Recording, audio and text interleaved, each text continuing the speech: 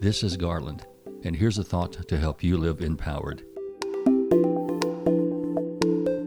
Each of us is potential personified.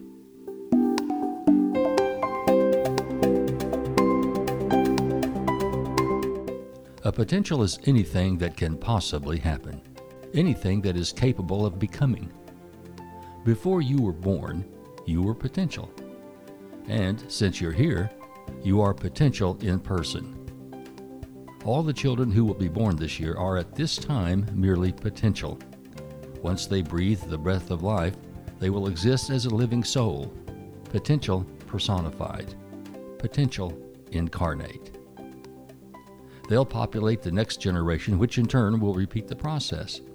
But it's accurate to say that all future humankind currently exists only as potential. When we consider this idea in light of any individual life, everything in the future exists currently as a potential. In a sense, at any point in time, we possess infinite potential, infinite possibilities. What matters is our individual choices in relationship to the opportunities that come our way. And those opportunities are affected by the choices that countless others have made along the way that show up in your experience at any point in time. The absolute future is always undetermined because anything is possible. What we try to do as an empowered person is to make those choices that offer us the highest probability that the results we hope to accomplish will actually happen. Will we go this way or that way? Will I say yes or no? And remember, saying later is saying no for now. Will I choose this option or that option? Will I be kind or rude? Will I be selfish or benevolent?